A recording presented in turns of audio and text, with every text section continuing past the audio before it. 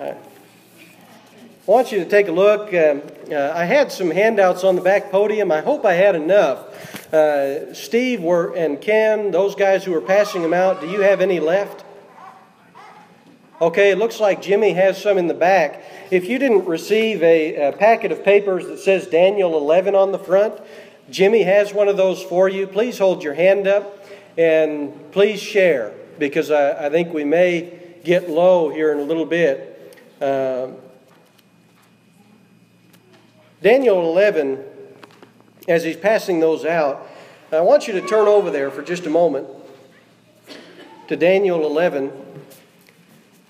And I want you to experience what I experienced when I began looking at this section of Scripture, at this lesson. I want you to turn to the beginning of chapter 11 and then turn a page and notice that chapter 11 doesn't end. Then turn another page and notice chapter 11 only ends after about like 3 or 4 pages have gone by. It's a long chapter, to say the least. And there's a whole lot in it. It's not a chapter of fluff. It's a chapter of prophecy. It's a vision about what would come. And so I didn't feel right. Does anybody need another or a packet? Jimmy still has a few of those. Troy would like one. Teresa. Okay. But he'll come around to you, Troy. Don't worry about it. But as I looked at that, there's a whole lot there. It's a very detailed vision given to Daniel. I didn't want to just brush over it, but I also didn't want to take 3 or 4 lessons and talk about every detail with you. And so I kind of compromised so that we could sort of move through this at a fair clip. And I just wrote down, as I was moving through that chapter, I wrote down my notes in the fashion you see them now. And so that's a little bit of the background of what I do. I just took this and broke it down as best I could by looking at history and what others have found and all this sort of thing. And I thought by the end of it, I had like 9 pages, and I thought, well, that certainly won't do. And so I decided I would just print this off and give it to you, so that if you're one who's interested in all of this history information, you can look through and see the narrative of what happened. But for the rest of you, I'm just going to touch on a few key points in chapter 11, and then we'll touch on some more spiritual things as we get ready to close the lesson. And so looking at Daniel chapter 11 on your handout, you'll notice verse 1 says, "In the first year of Darius the Mede, I arose to be an encouragement and a protection for him." Don't let that throw you. That's not Daniel speaking. That is, in fact, the angel who was sent to Daniel, telling him what he had been doing in the first year of Darius the Mede. This prophecy is actually made, according to chapter 10, verse 1, during the time of Cyrus the Persian. And so be aware of that. Don't stumble across chapter 11, verse 1, and get all messed up in your times, like I did for a while. It was very frustrating hearing these guys, talk about these different kings and wondering why I wasn't matching them up. I had the wrong time frame in mind. So anyhow, verse 1 is important to grasp what it actually is. Let's take a look at verse 3. Verse 3 comes after the Persian kingdom. You have the Greek kingdom, and you have in verse 3, it reads, "And a mighty king will arise. He will rule with great authority and do as he pleases. But as soon as he has arisen, his kingdom will be broken up and parceled out toward the 4 points of the compass, though not to his own descendants, not according to his authority which he wielded, for his sovereignty will be uprooted and given to others besides them." And so you look at that and you start to wonder, well, what is that even talking about? We touched on this earlier in Daniel, and this has to do with Alexander the Great, the mighty king of Greece, who conquered and went from west to east and conquered all of the known land. But then, just as soon as he was finished doing that, at a very young age, in his 30s, he died. And he didn't make any provisions, really, for what would happen to his kingdom because, of course, he still felt very invincible, just having gone through this long line of conquering. And so he dies, and his 4 generals, the 4 points of the compass, receive his land. Not his descendants, not according to his authority. I've listed those generals out: Cassander, Ptolemy, the P is silent, Ptolemy, Antigonus, and Seleucus. And so those are the four guys that inherited his kingdom. The two that are the most important for this prophecy are Seleucus and Ptolemy. The king of the south is Ptolemy the first in verse 5. The king of the north, that's getting ahead of myself, but the king of the south is Ptolemy. Now look down to verse 6, and we're just going to move through some of this. The other information is there, but in verse 6 it says, after some years they will form an alliance, and the daughter of the king of the south will come to the king of the north to carry out a peaceful agreement. But she will not retain her position of power, nor will he remain with his power, but she will be given up, along with those who brought her in, and the one who sired her, as well as he who supported her in those times. That's an important section of this prophecy, and I'll tell you why. It didn't make sense to me until I read some of the history, and then it became very apparent what's going on here. Ptolemy the first and Seleucus, they've died. So Ptolemy the second is the king of the south in this case, and Antiochus the second is the king of the north in this case. And they enter into a treaty with each other as you look down in your bulleted list. The peace treaty involved giving, we'll call her Bernice because I'm familiar with that name. That's Ptolemy II's daughter. She was given to Antiochus II as a wife. And the agreement was that her son would be the heir to that throne. And so you notice here that after some years in verse 6, they will form an alliance, these two kings. And the daughter of the king of the south, that's Ptolemy's daughter, Bernice, will come to the king of the north to carry out a peaceful arrangement. That's a treaty. And so it's predicting that the daughter of one king would go to the other, not just that would happen, but actually which kings that would happen with. And that she would be given to him for a peaceful arrangement. But it says she will not retain her position of power. So there's going to be something that goes wrong. And what goes wrong is that Antiochus II is already married. Whoops. And so Antiochus II has a wife. Her name is Laodice. And she didn't take kindly to the new wife. And so she had her husband Antiochus II poisoned. She arranged the assassination of Bernice and her son, the heir. Then not long after that, Ptolemy II, who sent Bernice over to Antiochus as the peace treaty, he dies. And so everybody in that arrangement ends up dead before very long. And so that's what's predicted here in the end of verse 6. You see, she will be given up along with those who brought her in and the one who sired her, as well as he who supported her in those times. And so it's sort of this grand, everybody's making these big plans, and then everybody dies. And it really brings back to mind the teaching in James chapter 4 that your life is just a vapor that appears for a little while and then is gone. They made a lot of grand plans about the future, and then poof, they were just gone. And so that's what's going on there. Let's move down to verse 10. There's a war that happens where Bernice's brother Ptolemy III rises to rule and comes after the other king and takes the idols of gold and silver in verse 8. And then we come down to verse 10. Let's look at there. It says, his sons will mobilize and assemble a multitude of great forces, and one of them will keep on coming and overflow and pass through, that he may again wage war up to his very fortress. The king of the south will be enraged and go forth and fight with the king of the north.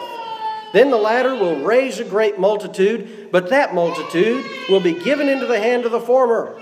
And when the multitude is carried away, his heart will be lifted up, and he will cause tens of thousands to fall, yet he will not prevail. And so if you're just looking at the surface of this, what you have is a sort of back and forth battle going on between great and mighty armies. I want you to key in on the beginning of verse 10. There's something important here. It starts out his sons. Come down to your bulleted list. Remember, Antiochus II was poisoned by his wife Laodice. his son, Seleucus II, took the throne. Seleucus II had two sons. And so when Seleucus II died, one of his sons became king. That's Seleucus III. And the other, who is Antiochus III, became a general, worked alongside his brother. And those sons prepared for war. They assembled a great army, but Seleucus III was murdered. And his brother, Antiochus III, then took the throne, and alone that brother waged the war that both had helped to prepare. Now read again the beginning of verse 10. His sons, plural, both of them will mobilize and assemble a multitude of great forces. So both of them are preparing for the war. One of them will keep on coming. Do you see the implication that one would die and one would be left to wage the battle that both had prepared? A very specific prophecy that no human could have foreseen. It proves that this really is a divine writing. And again, in the latter part of verse 10, that he may again wage war up to his very fortress. And so both prepared for the war, only one got to fight it.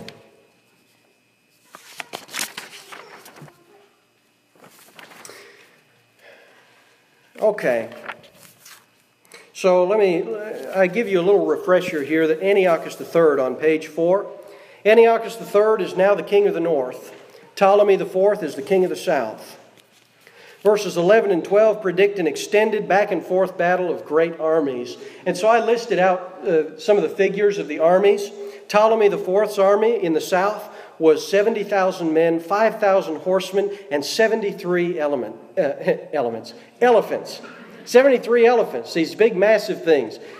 Antiochus III's army in the north was 62,000 men, 6,000 cavalry, and 102 elephants.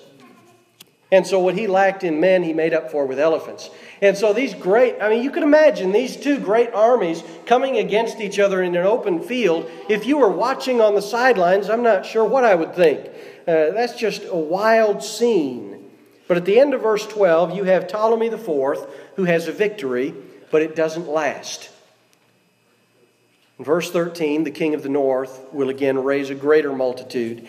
And so there's a major turning point here where the king of the north, Antiochus III, some of the legendary warriors come back to fight at his side once again. And they go back to attack the king of the south. And something happens. In verse 14, it says, "Now in those times many will rise up against the king of the south. The violent ones among your people will also lift themselves up in order to fulfill the vision, but they will fall down."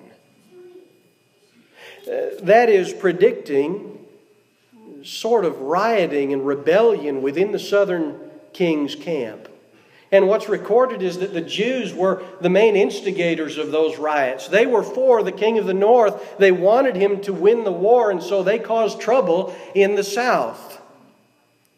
And the general who was leading the southern group at that time punished those Jews who aided the north. You notice in the end of verse 14, they will fall down. That is, he took action against them after the fact.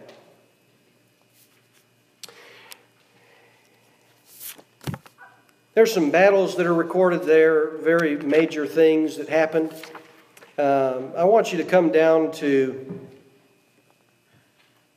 let's come down to about verse 17. That's page 5 if you're looking on the handout.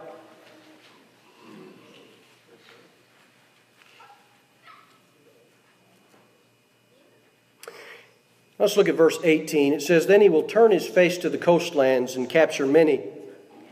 But a commander will put a stop to his scorn against him. Moreover, he will repay him for his scorn. So he will turn his face toward the fortresses of his own land, but he will stumble and fall and be found no more." There you have Antiochus III, who went to take over some lands that his ancestors had originally taken. And when he does that, the Romans take note, and they don't care for it. And so they begin to come against him and send messages to him that he ought to disband what he had taken. He refuses. They eventually conquer him, and he has to surrender and offer up a great deal in a peace treaty.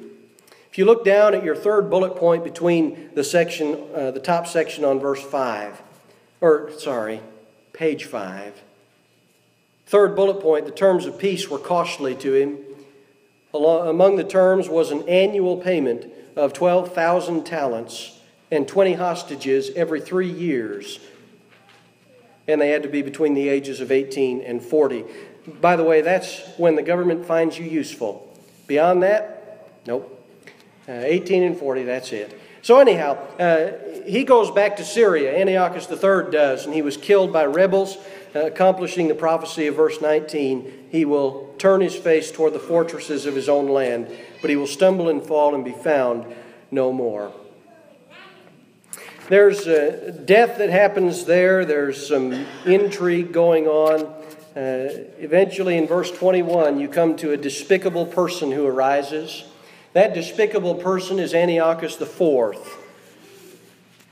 He rose and took control of the kingdom, and you can note that there's a great big block of text on page 6 about him. And we won't take the time to read all of that, but you'll note that a great deal is said, and not much of it is favorable toward him. He was not a good king. He was not someone who favored the people who were faithful to God. And so there's a lot there. I'm not going to go through any more of it with you tonight. I've got some other things on our plate that we need to look at. But I wanted to give you a little taste of what you can find there as you compare the history books to the Bible, and you look at this prophecy and you see things playing out in these major events in history, the rise and fall of various kingdoms. And that is a grand thing in and of itself. But if we focus only on that, we've missed the point.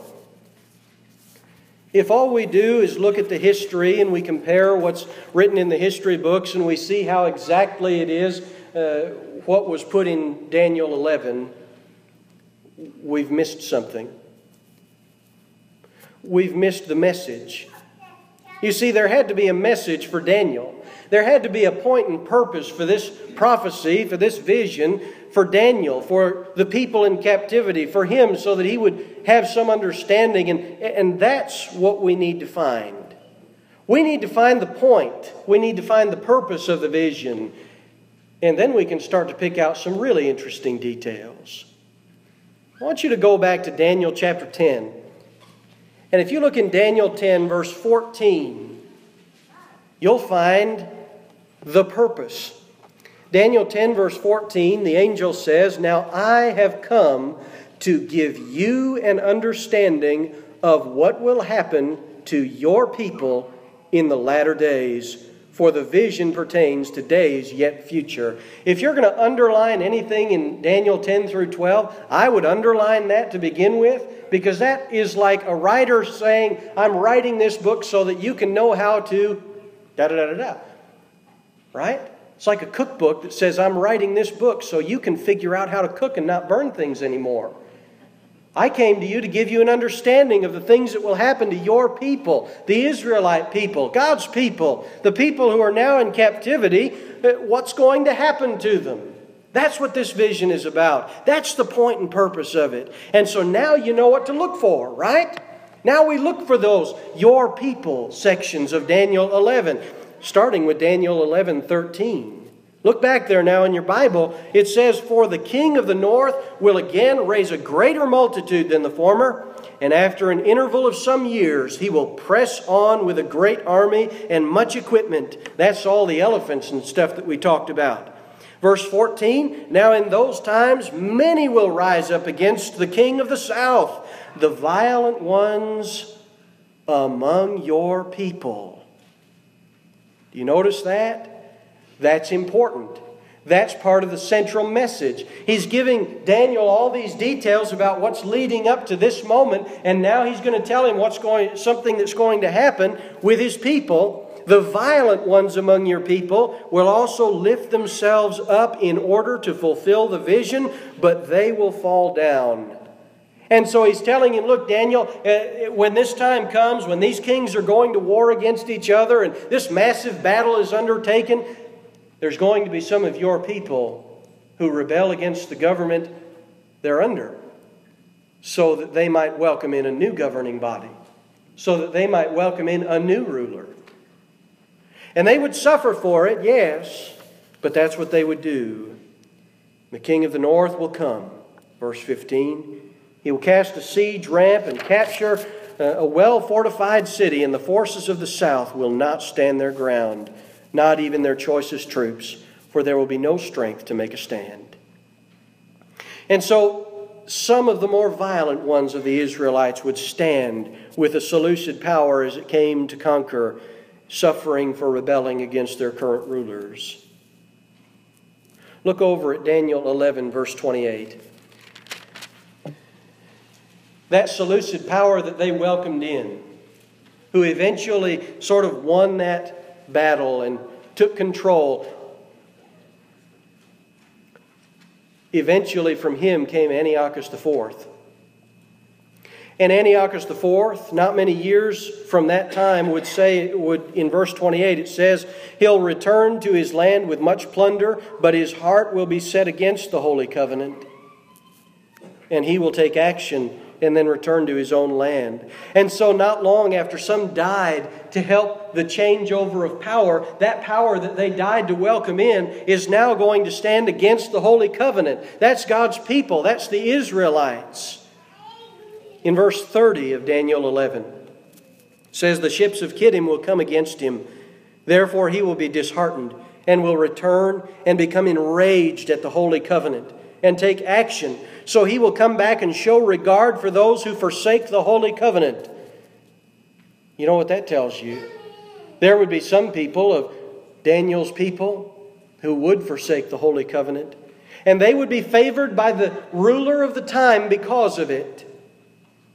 Verse 31, forces from him will arise, desecrate the sanctuary fortress, and do away with the regular sacrifice. We talked before about Antiochus sacrificing the pig on the altar and all of these sorts of terrible things that he did.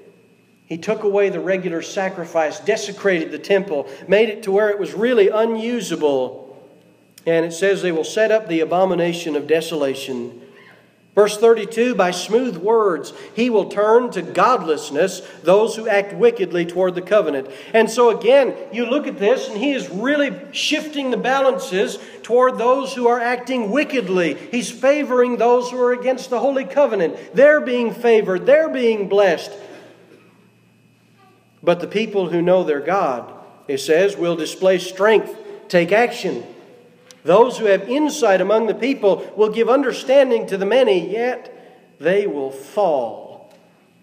And notice all the ways they will fall. By sword and by flame, by captivity and by plunder for many days. Now then, when they fall, they'll be granted a little help. Many will join with them in hypocrisy. Some of those who have insight will fall, in order to refine, purge, and make them pure until the end of time. Or till the end time, I should say, because it is still to come at the appointed time. And so this governing authority they rebelled to welcome in, now is turning the people against the Holy Covenant, is favoring those who act wickedly, is through his smooth tongue, he's sort of converting people to godlessness. He desecrates the sanctuary, takes away the regular sacrifice, and the people of God are over here being pushed down further and further. And then those who have insight, those who still serve God, they're pushed even further down, killed by the sword, by flame, all those things. The prophecy says that Daniel's people the majority of them will become godless. And that the ones who do remain godly will have a very bad time of it. It's not going to be a pleasant time for them. But I think it's important that we understand that in verse 35, some who have insight will fall in order to refine, purge, and make them pure until the end time. That is perhaps one of the only things that I find comforting when the church begins suffering persecution, is that the ones who aren't really there, who aren't really serving God, who are just sort of there because it benefits them some way, those are the ones who you usually don't have to deal with for much longer. A lot of times those become the troublemakers, the ones who cause unrest. Here he says the people of God, some of them would fall, but through that whole process of persecution and pushing down and destruction, that they would be refined, they would be purified, they would be purged, and they would become pure.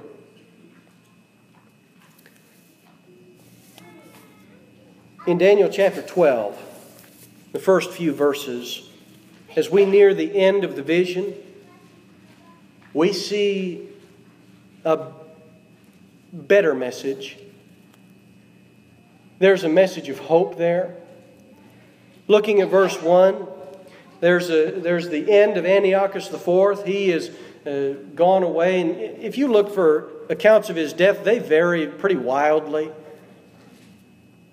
But the point is, he's taken away.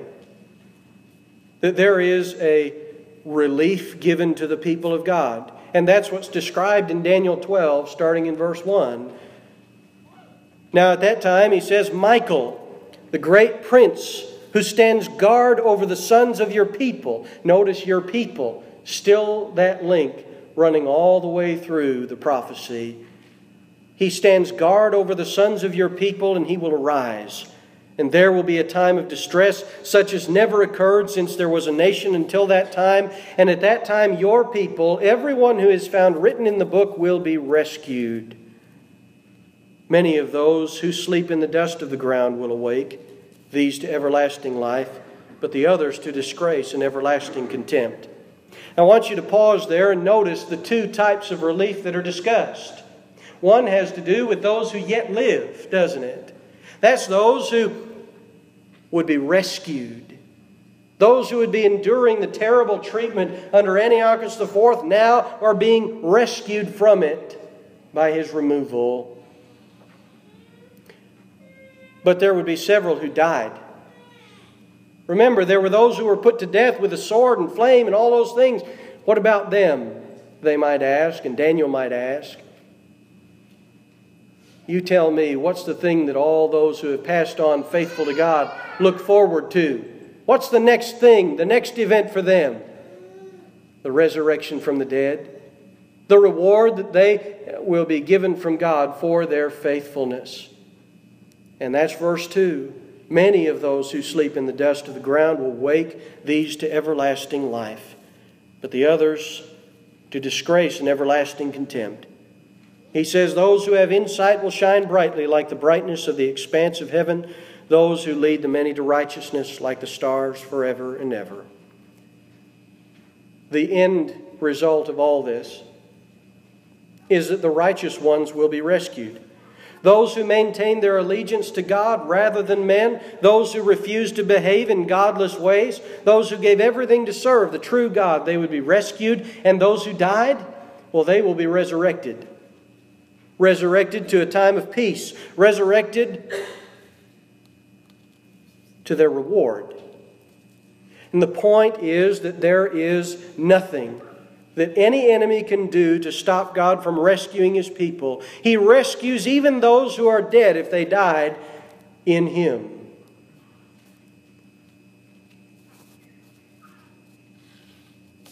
The question that Daniel seems to have asked is, what's going to happen to my people? That's what this angel came to give him understanding concerning. And what he tells him is that they will place allegiance in many things. They'll lose their lives to serve a foreign ruler. They will turn against God to follow a despicable ruler. But some will remain faithful, and some will be killed for it. Those who remain faithful will be rescued. Those who behave godless lives will endure disgrace and everlasting contempt. So what can we gain from that? What can we gain by looking at this? It's sort of a strange look for us because when it was written it was the future, but for us it's the past. What can we gain? I think we gain a couple pieces of advice, of godly wisdom. The first is, be careful where you place your allegiances.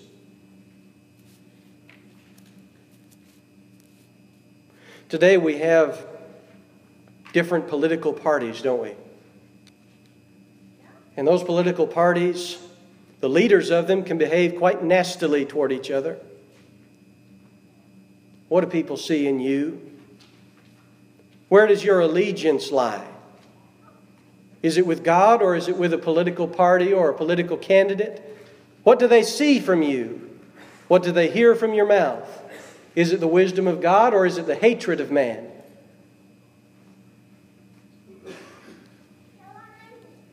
Be careful where you place your allegiances. And in all things, make sure they are with God. And the second piece of godly wisdom is that God can use even the worst rulers to purify His people. You notice Antiochus IV was a terrible, despicable, worst of the worst sort of guy. He hated the Holy Covenant. He destroyed holy things and holy practices, holy people. But in all of that, God used His persecution to purify His people. And we need to recognize that too as part of His wisdom. That there are times when the people of God become soft, when we have forgotten who we are. And persecution often brings those things back into mind. It causes us to ask, why are we doing the things that we're doing? Why, when I'm hated so much and treated so badly, why do I continue to worship God? Some will not find in their heart an answer at all and will leave. Others will find the right answer. Others will understand and remember that God is sovereign, that He is the all-powerful, all-knowing God, the creator of everything, and that I worship Him because He deserves my worship. And He deserves it in a way that is pleasing to Him. God can use even the worst ruler to purify His people, to bring back to our minds the reason that we serve Him. Let's make sure that in everything we behave godly rather than godlessly. That is our look at Daniel chapter 11 for tonight. If you want to talk more about anything that I've given you, please don't hesitate to ask me. I don't claim to have all the answers about everything, but I'll give you whatever I can. Tonight, though, there is one more important thing before I step down. And that is that we offer an invitation to anyone who has a spiritual need. Those who are struggling spiritually, those Christians who have departed the way of God and are remembering that they need to come back to Him. This is a time for you. This is a time where we welcome you back as God does if you will renew your allegiance to Him. And it's also a time when, if you are studying the Scriptures, you've come to understand their message, and you believe in Jesus Christ, the Son of God, and you're willing to change your life to obey Him, rather than yourself or anyone else, that we will take your confession and we will baptize you in His name for the forgiveness of your sins. He will raise you up and you will be part of His family, having pledged your allegiance to Him, never to turn back. If you have a spiritual need tonight, we are ready to receive you and help you with it. Please come forward as we stand and sing.